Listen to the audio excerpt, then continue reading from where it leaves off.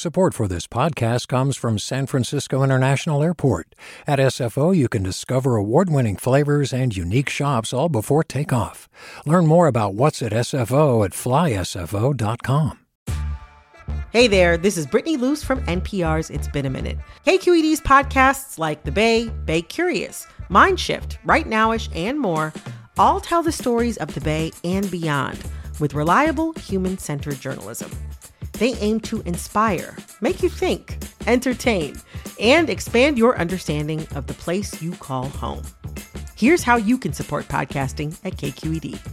Showing your support is easy, and you can join Brittany in supporting KQED Podcast too at donate.kqed.org/podcast.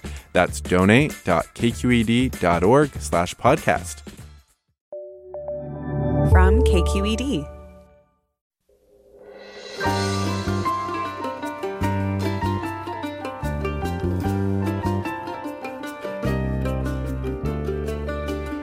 Welcome to Forum. I'm Alexis Madrigal. There was some big Bay Area news this week. On Monday, Jack Dorsey announced that he's stepping down as CEO of Twitter. For 15 years, Twitter has been an absolute fountain of both creativity and toxicity. And it now serves as an overlay atop the whole rest of media. It's fair to say that Jack Dorsey and the rest of the founders of social networks were woefully unprepared to become the de facto editors of the global information system. By and large, they were smart, technically gifted dudes who found themselves riding a wave of history into a future that they just barely made out before others. That said, they did leave their mark on the things they built, and Jack Dorsey is no exception. Dorsey has been the one constant for Twitter in one way or another since the beginning. But after new CEO Parag Agrawal settles in, Dorsey will even exit the board. Here to talk with us about the Twitter that Jack built and what could be next for this influential but small company, we're joined by Stephen Levy, editor-at-large with Wired. His most recent book is Facebook, The Inside Story. Welcome to the show, Stephen. It's great to catch up with you. Same here, Alexis. Excited to be on. Yeah. So, I mean, you've been around the technology industry, CEOs, all of kind of the legends of Silicon Valley. What was Dorsey like? Like, how was he distinct? Distinct is a good way to put it. A lot of the CEOs share some attributes, a technical orientation, a desire to build.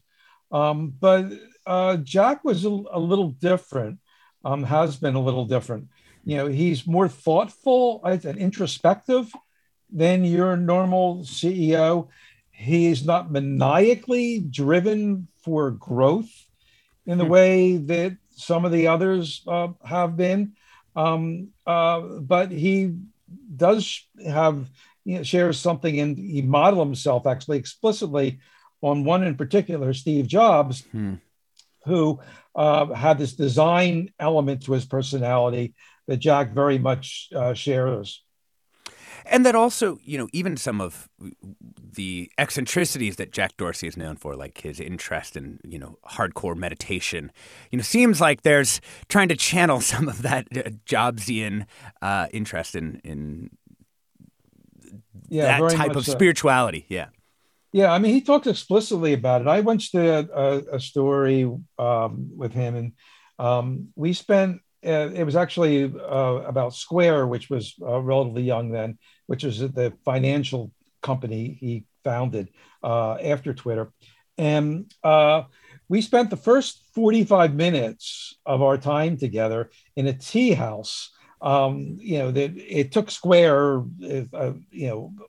like non-swipe paying, right? Which is why we went there. But we spent the first 45 minutes talking about the tea, and he was explaining to me the concept of wabi-sabi, this Japanese philosophy of, like rough and, refined. And the PR person was going insane because we weren't talking about Square at all. We were just going on and on and on about that, and then switched to talking about denim. But that is pure Jack. Yeah, yeah. So he's been in this pretty unusual position, if you're not Elon Musk, of being CEO of two companies. Now he'll be concentrating just on Square. What do you think this means for kind of Twitter as the thing we know it as, the product we use? Not necessarily the company, we'll get to that, but like just the product that we log into. Well, I think it could be significant. I mean, in Parag, he's picked someone who I think shares his passion for the product. But, Jack invented this. I mean, he literally, on a playground in South Park, came up with this idea while he was working for a podcast company run by Evan Williams, who co-founded Twitter with him. It started within that podcast company. But Jack was the one invented it as a way for people to connect with each other, to know what they're doing. And it was sort of an intimate way of sharing their moments in a day, which expanded to more of a broadcast thing where people can share their thoughts with the world, for better or for worse. But he always had that passion for the intimacy of the product. And he practiced it in his own Twitter activities. So I think Twitter's going to miss him as the leader who participates, who's very much into what the product is and thinking deeply about it. I'm sure he still will do that, but won't have the authority of the person running the company. And significantly, of course, he announced his resignation on Twitter. Yeah. I mean, how do you think about the actual product that got built? I mean, we talked about sort of its early iteration, which was really like very based around like SMS, text messaging, and this ability that you could just sort of be like, hey, going to lunch. And the old joke about Twitter used to be, you'd tell you what you were having for breakfast, right? Right. So what do you think about how the product has, or maybe more significantly, has not evolved relative to the other social media companies out there? Yeah, well, like some other products, as the product grew, people saw ways to abuse it. Twitter's big problem has been harassment and in recent years, misinformation. And there's ways to exploit it in very big ways. They have bot networks creating accounts and spreading misinformation. People gang up on each other on Twitter. You could target someone. It has a particular problem with women on the platform who, when they post something that some people don't like, they get attacked in very vicious ways. And Twitter has been slow to mitigate those problems. For years, Jack has acknowledged the problems, but not taken the pretty severe steps required to make it better. And I think in the last year, finally, we've seen some product changes that help on that. You could, for instance, you can now limit who can reply to your tweet from only people who you follow, right? And that's a big change that has helped. And there's other things that they've done, but still, it's ripe for abuse. And the misinformation problem, there's just in the beginnings of figuring out how to stop that. So do you think that was lack of ability to fight those misinformation problems, or was it more an actual like ideological stance? I mean, the old line, now very old line about Twitter was, they had said they were the free speech wing of the free speech party. Right. That we're sort of long past that era of Twitter, but do you think that sort of DNA continued to kind of circulate and inform what they were doing? I think you nailed it. It very much was an ideological, philosophical question. That to take steps to make Twitter friendlier, or into the phrase they've been using more recently, to have more of a healthy conversation. Say, you can't easily do that without perhaps stifling some voices that just want to strongly express themselves. So it is a problem. And, for Jack in particular, and I think some of the other people at Twitter, and some of the people who were Twitter's most passionate users, didn't want to give that up, didn't want to give up that free speech, say anything attitude, that spirit where, people believe that, the antidote to bad speech is more speech. And I think what we found in the past few years is that that's a great phrase that doesn't work so well when there are no gatekeepers, and when the president of the United States, adds his weight and his influence to promulgate bad speech. Mm-hmm. Before we get into sort of some more community issues and sort of, the kind of creativity that has built on Twitter through time, I do want to talk really briefly about sort of the business issues that Twitter has had. I mean, other social media companies and other technology companies started around the same time. There's trillion-dollar companies that are working out there in the world. Twitter has never had that level of business success. Obviously, it's a pretty successful business by most standards, but it hasn't become a Facebook. And is that kind of what's actually behind Jack Dorsey leaving? Is a desire to improve the business of Twitter? Yeah, well, in sort of a bank shot kind of way. So, Twitter, and you mentioned that Jack has been a constant at Twitter. Actually, that's not the case. He got bounced from his own company a couple of years after it started in 2008 by Evan Williams and Biz Stone, the other co-founders. And he went off and founded Square. And in 2011, when Evan Williams was gone, the CEO at the time, Dick Costolo, brought Jack back to be sort of a product guru part-time. And then in 2015, 6 years ago, Jack became the CEO again. But if you look back to the early papers that, and I think this was, when Williams and Stone were running it, but I think Jack probably would have shared in that, their goal was to be the first social media app with 1 billion users. They wrote that down in some papers that got leaked. And that didn't happen. They never really got even to 500 million people. They stalled at around 300 million. Maybe they're a little above that, maybe up to 400 million, which is like a lot of people, don't get me wrong, but it is not a dominant social network in the way that we've seen Facebook be, and even TikTok has like 1 billion people now over a relatively short period of time. We can get into why that is, but that limited not only its growth, but its monetization. They've come up with some pretty effective ways to monetize the audience they have. But even some people, particularly some shareholders, felt that they could have done better at that. And about a year and a half ago, maybe a little more, Jack faced a challenge by these, quote, activist shareholders. There was one company in particular called Elliott Management. They tried to throw him out. They said, hey, we don't need a part-time CEO. You're in charge of 2 companies, and you're doing a lousy job besides. You could do better. And Jack managed to stave that off by making a deal. But it was a deal that some people, including me, I actually wrote about this, said that that's it. The clock is ticking on Jack. They not only, made him put money into buying back stocks, and they weren't so cash rich they could easily do that, but they set these really hard to meet internal goals and forced him to set a succession process in motion where he'd figure out who the next CEO was. And I think the writing was on the wall after that. Jack has said, I want to make it clear, he said, this decision is mine. That's what he tweeted this week. But Occam's razor says you're like, kinda. Yeah. This other stuff had to do with that. Yeah.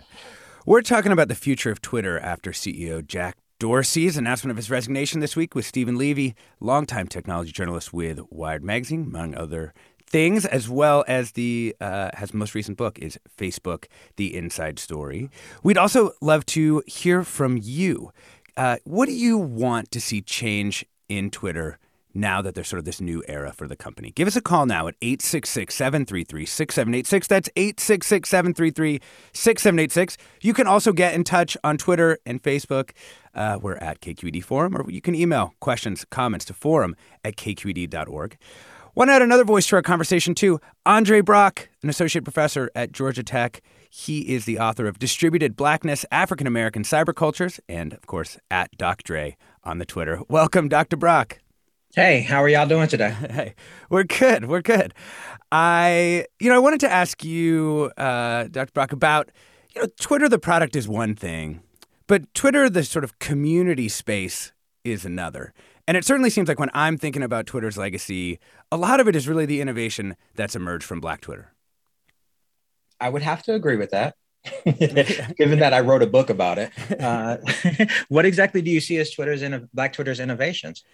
Well, it's an interesting thing, right? It's been kind of a fountain of creativity and conversation and conversational tropes and memes and also networks between different types of communities, entertainers, activists, scholars.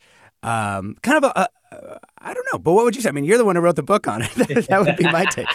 Yeah. So maybe as a complement to Stephen's discussion of Twitter's origins, I want to just add that a fair amount of Twitter's DNA comes from an app that was actually developed in 2004 called TextMob. And TextMob was an open source software app that was designed for folk who were protesting the 2004 Democratic and Republican national conventions. And so what it was designed to do was to be a decentralized network to allow activists to communicate without necessarily getting the same type of surveillance from police, which sounds kind of familiar, right? And some of these engineers for TextMob went on to work for Twitter. In fact, one of them presented TextMob to I've lost my word, brainstorming session, right? That ended up producing the brainstorming session at Odeo that ended up producing what we now know as Twitter. So Twitter always has had an activist DNA to that, I would add. And so that's been really crucial for Black Twitter, especially in light of the protests at Ferguson, the protests around George Floyd, right? But, and so that's been really important. I would also add that activists don't do what they do for money. Right? They do what they do because they have a passion. And that passion is for equality and justice, but also in order to just survive in the world. And those things have also been highlighted by Black Twitter's similar enactments and performances of Blackness on this space, leavened, of course, with a fair amount of cultural critique and dark humor that often leads to trending topics and hashtags that go viral. Yeah. I mean, do you think that what do you think the relationship is between sort of Twitter, the product, and sort of like Black Twitter as sort of an emergent community phenomenon? So I argue frequently that Black discourse. Sorry, let me start over. I argue frequently that the Black community really has this discourse pattern that helps to define its identity, and we call it signifying, right? And signifying really is wit and wisdom playing on words. From a speaker to an audience and back and forth between the two of them, ping-ponging in a way that ends up modifying the original meaning of the phrase in ways that are humorous, but also sometimes critical, right? And Twitter as an app, as a platform, is built to not only just support, but expand that type of discourse. So if you think about Twitter's mechanisms of follower, followee, and the timeline, right? Those are spaces where people can speak directly to topics, speak directly to other people, and have those things seen by other people. And that simply wasn't possible on spaces like Facebook, on MySpace, on Black Planet, which is one of the earliest Black social networks, or on blogs, right? And so Twitter has a unique set of mechanics and possibilities for the Black community to flourish. We're talking about the future of Twitter after CEO Jack Dorsey's announcement of his resignation this week. We're joined by Stephen Levy, editor-at-large at Wired. His most recent book is Facebook, The Inside Story. We're also joined by Andre Brock, an associate professor at Georgia Tech, author of Distributed Blackness, African-American Cybercultures. He's at Doc Dre on Twitter. We want to hear from you about what types of product changes you'd like to see in this new era of Twitter. What would you like to see? How should Twitter be different now that Jack Dorsey is stepping away again? Give us a call now, 866-733-6786. That's 866-733-6786. You can also get in touch, of course, on Twitter. We're at KQED Forum, or you can email your thoughts to forum@kqed.org. I'm Alexis Madrigal. Stay tuned.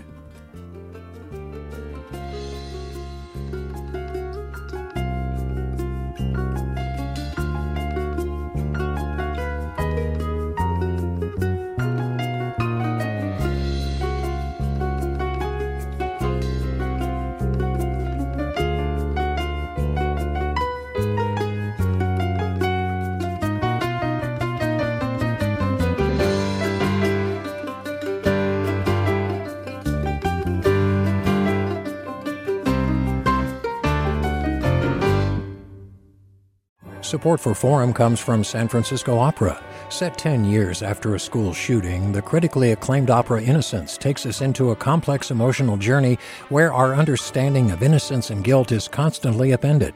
Kaya Sariaho's ethereal score collapses the past into the present as a community of survivors grapple with how to move forward. Don't miss the highly anticipated American premiere of Innocence, June 1st through 21st. Learn more at sfopera.com. Welcome back to Forum. I'm Alexis Madrigal. We're talking about the future of Twitter with Jack Dorsey leaving the company. We're joined by the editor-at-large at Wired, Stephen Levy, as well as Andre Brock, associate professor at Georgia Tech. Stephen, I'm going to come to you on this one too, Andre. But Stephen, let's start with you. Twitter's really a place that people both love to hate and hate to love. It really inspires this incredible loyalty from its heavy users. But oftentimes people have really complex and conflicted relationships about about Twitter. The feelings are hard even as they come back to the app. Why do you think that is, Stephen? Twitter is very much a people's product. Dr. Brock is absolutely correct in saying how communities, none less than the Black community, which really has done amazing innovations on Twitter. But the users themselves had a huge hand in deciding what the product would be. A lot of the things that are very basic to Twitter were invented by the users, things like the retweet, and many other features, were invented by users. And whereas a different kind of company would have said, wait a minute, we can't have this revolt. This has to be a top-down thing. The leaders of Twitter said, hey, that's cool. We're going to embrace this. This is their product. So people's feelings run deep. And, Twitter can be a nasty place. You could be saying something and mildly sarcastic, and all of a sudden find yourself turned on by a mob.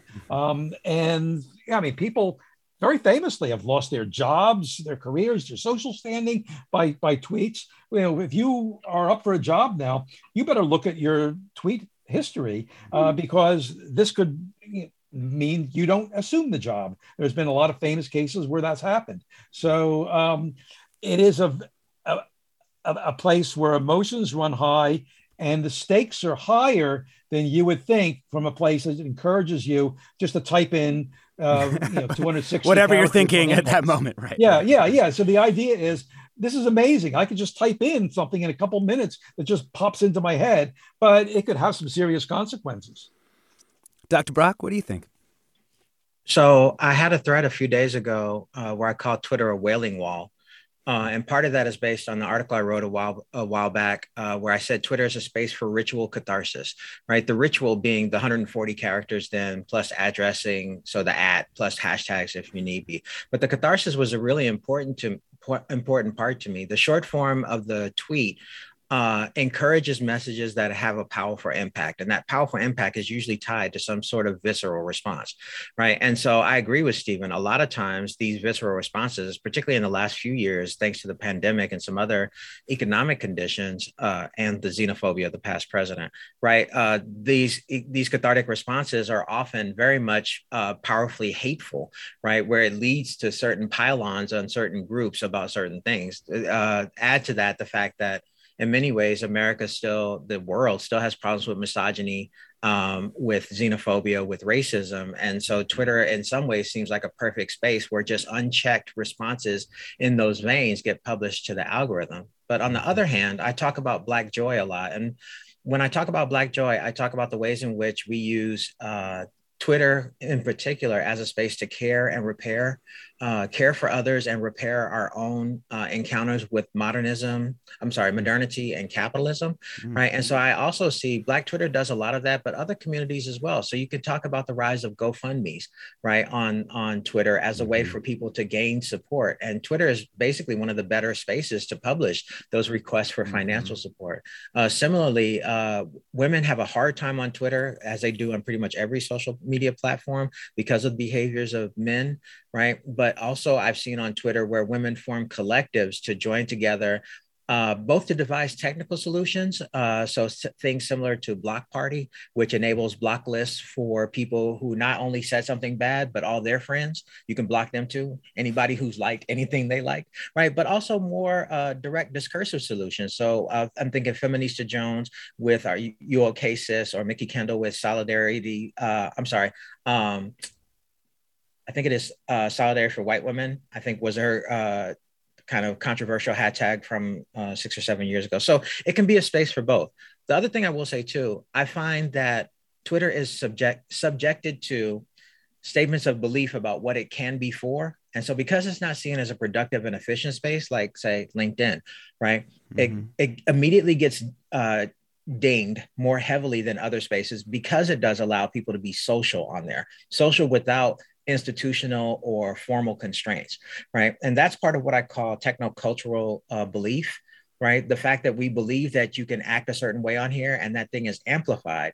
In Twitter's case, it's also a matter of how well you curate your follower list, right? Mm-hmm. How well you maintain lists and how you handle your activity on the web. So recently Vice published an article saying Twitter's just being Twitter. They were marking on Parag Agrawal's tweet from a decade ago where he said, well, if people think Muslims are automatically racist, automatically extremists, I'm going to act like white people are automatically racist.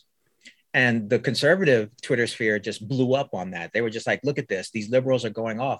My timeline, my Black Twitter timeline was like, look at this receipt. We love to see it, right? And so it's largely a matter of who you curate your presence around. I'm not saying a filter bubble because I don't necessarily think Twitter is amenable to that as much as other spaces, but it's definitely a matter of trying to build your space so that it has a healthy view of both interaction, conflict, and sociality. But Dr. Brock, so you have probably as sophisticated a view as you could have about the sort of technocultural structures that are Twitter. But what about your own relationship to the thing? Do you ever just be like, I need to delete this app off my phone. I can't handle what's happening on here. Or do you feel like you have a relatively high levels of equanimity about your relationship to this thing? So according to my iPhone, I spend 8 hours a day on my phone and I spend 4 of those hours on Twitter, right? So I'm definitely not the one to talk about disengaging from it, but I will say that a lot of my addiction comes from recently the enforced isolation of the pandemic, right? I am a coffee shop writer, so I'm used to being social when I'm doing the work that I need to do. But even before that, I turned to Twitter because I was often the only Black person in the department when I was out in the Midwest, or in a town that was largely white, right? And so Twitter was a space where I could recover some of my sense of self, right? And so for me, it can be a positive space. There's a lot of bull that goes on there, right? There's a lot of ugliness that happens, but that's also happening in everyday life. So I think it's nuanced, I think, as you said it, right? To say that this is a space that where this happens, I just really avoid being determinist and saying it's because of Twitter that these things happen.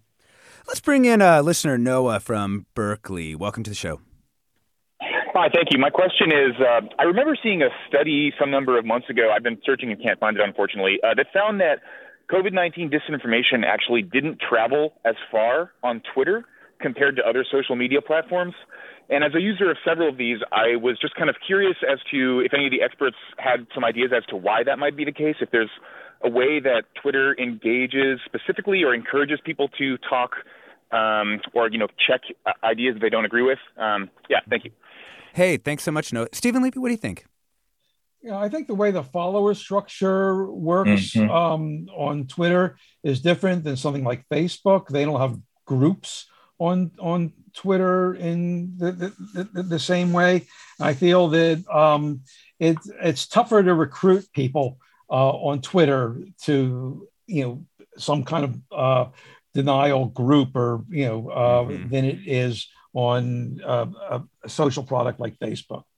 Yeah. Dr. Brock, I heard you nodding through the phone. Is that you agree with that? I definitely agree with that.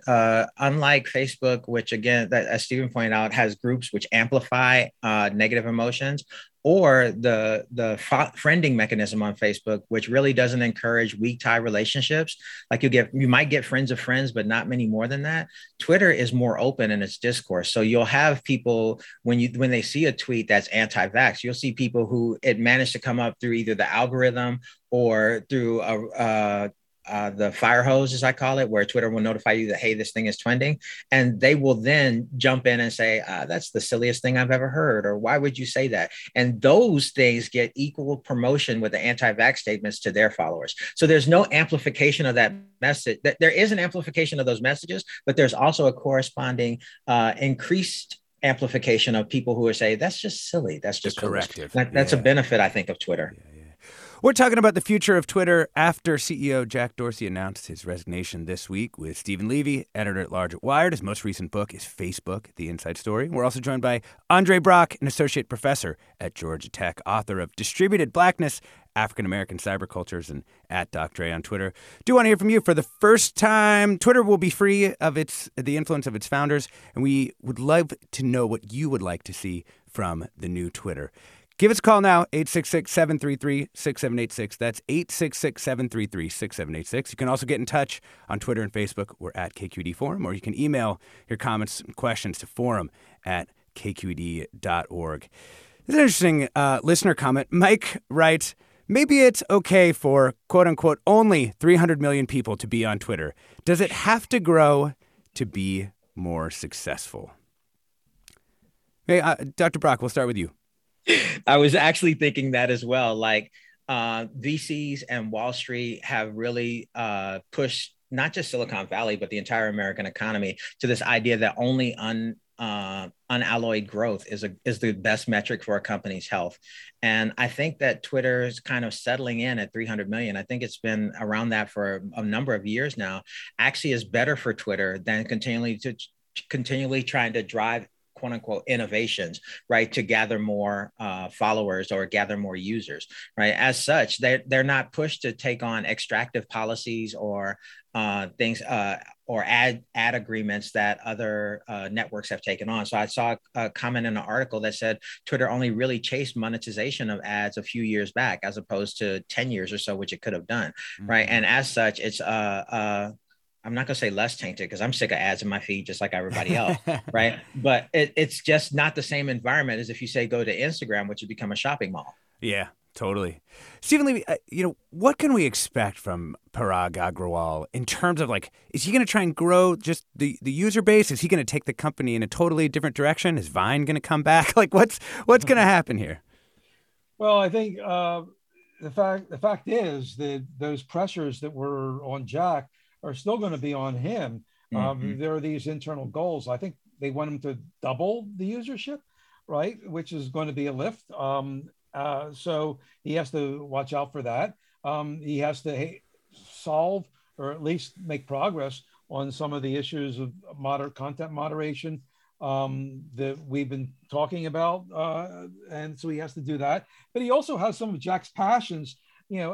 Jack's turned into quite a crypto fan in recent years. And, Parag, I think, shares in that. He was involved in some of these initiatives. So we're going to see some of that. And, in terms of monetization, the rising business model of Twitter is subscriptions. They have a product now that was released a few months ago where you can get kind of a premium Twitter. You could actually do a little editing. After you tweet, you get a little bonus time. You can fix the tweet before it goes out to the world.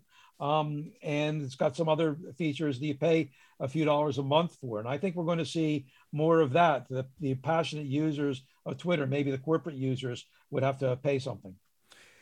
Dr. Brock, one of the things that I've always wanted to see more from out of Twitter on is, there's kind of two pieces, right? There's the network that you develop, right? Your followers and the people that you follow.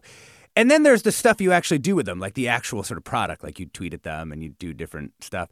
I've always wanted to see them try and use that network to allow, open up new things. And it felt like Twitter Spaces is kind of like the first attempt to really do that, to really be like, here, you've got this network of people. Now do something else with them aside from send, short messages. I definitely understand that impulse to see them do more with what they have, but Twitter Spaces is quickly becoming an instructional moment in how not to do things. So a lot of commentary I've seen recently is that with the opening up of spaces to everybody, you're starting to see spaces which are actively promoting anti-Semitism, QAnon, and, racism, misogyny, and the like. And somebody pointed out that in order to report those spaces, you have to join those spaces and expose yourself to that type of foolishness, right? And so I think Agrawal's experience with algorithmic moderation, I understand that he was part of the teams that have been working on it for the last few years, is definitely going to have to be directed towards this new expression of Twitter, right? I want to give a shout out to Ruman Choudhury, right, who's been doing a lot of really great work around transparency, polarization, and algorithmic moderation on Twitter as well. And I would like to see Twitter do more actually in that direction to try to fix the problems that they already have, rather than creating new alternatives or opportunities for people to abuse the system, right? One of the things I think that has also come up with respect to the automated moderation system is that the right wingers and alt-right people have become really good at reporting content by women and people of color. So a recent example was a young woman said racist, called her out her name, threatened her, and when she told him to go jump in a lake of fire, he reported that. She got blocked. He did not, right? Her account was permanently suspended, right? And so there's some ways in which this algorithmic moderation needs to be augmented by human moderation, but there are also some things I think that could be done algorithmically to help fix.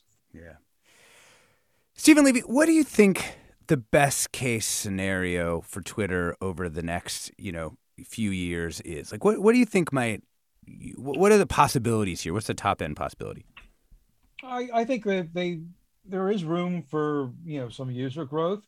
I think that in an optimistic world, they would be able to be successful in selling subscriptions for advanced uses. I really, to be honest, I'm a little mystified at how crypto is going to actually bolster the key product of Twitter. But there's also more than they can do in moderation. One change I would love to see is I would like users to have the power to limit replies to accounts that have only been up for a certain period of time.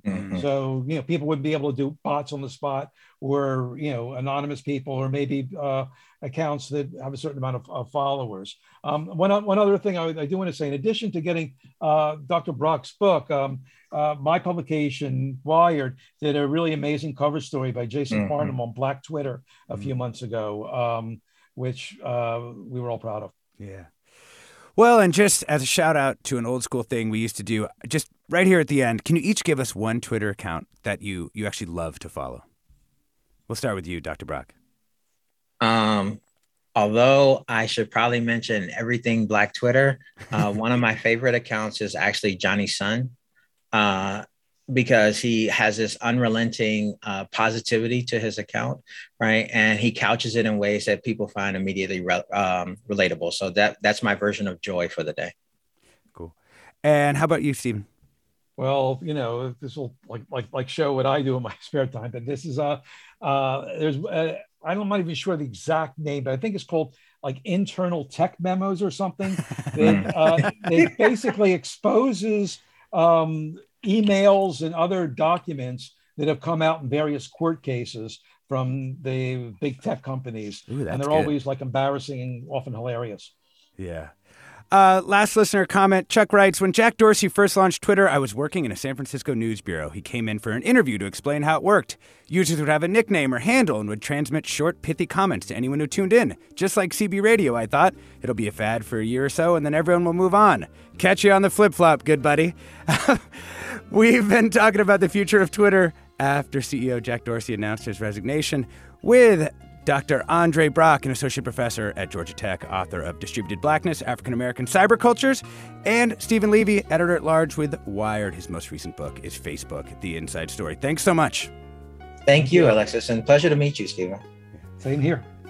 Stay tuned for another hour ahead with Mina Kim.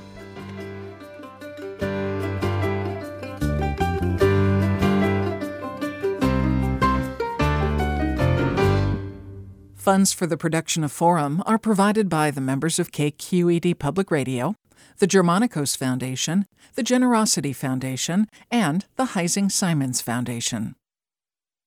Support for Forum comes from San Francisco Opera. Set 10 years after a school shooting, the critically acclaimed opera Innocence takes us into a complex emotional journey where our understanding of innocence and guilt is constantly upended. Kaya Sariaho's ethereal score collapses the past into the present as a community of survivors grapple with how to move forward. Don't miss the highly anticipated American premiere of Innocence, June 1st through 21st. Learn more at sfopera.com. We've all got those parts of our house where the internet just won't go. Well, if you had wall-to-wall Wi-Fi from Xfinity, you could worry less about dead spots.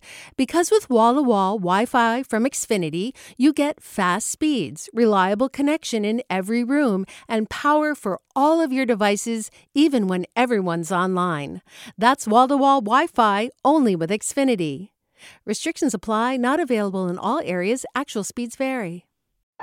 All over the country, we need to improve reading in Wisconsin. Schools are changing the way they teach reading. I'm calling for a renewed focus on literacy. We have gotten this wrong in New York and all across the nation. And it's happening because of a podcast. I think your podcast has changed my life. And I'm going to share this podcast with everyone I meet. Sold a Story investigates how teaching kids to read went wrong. New episodes of Sold a Story are available now.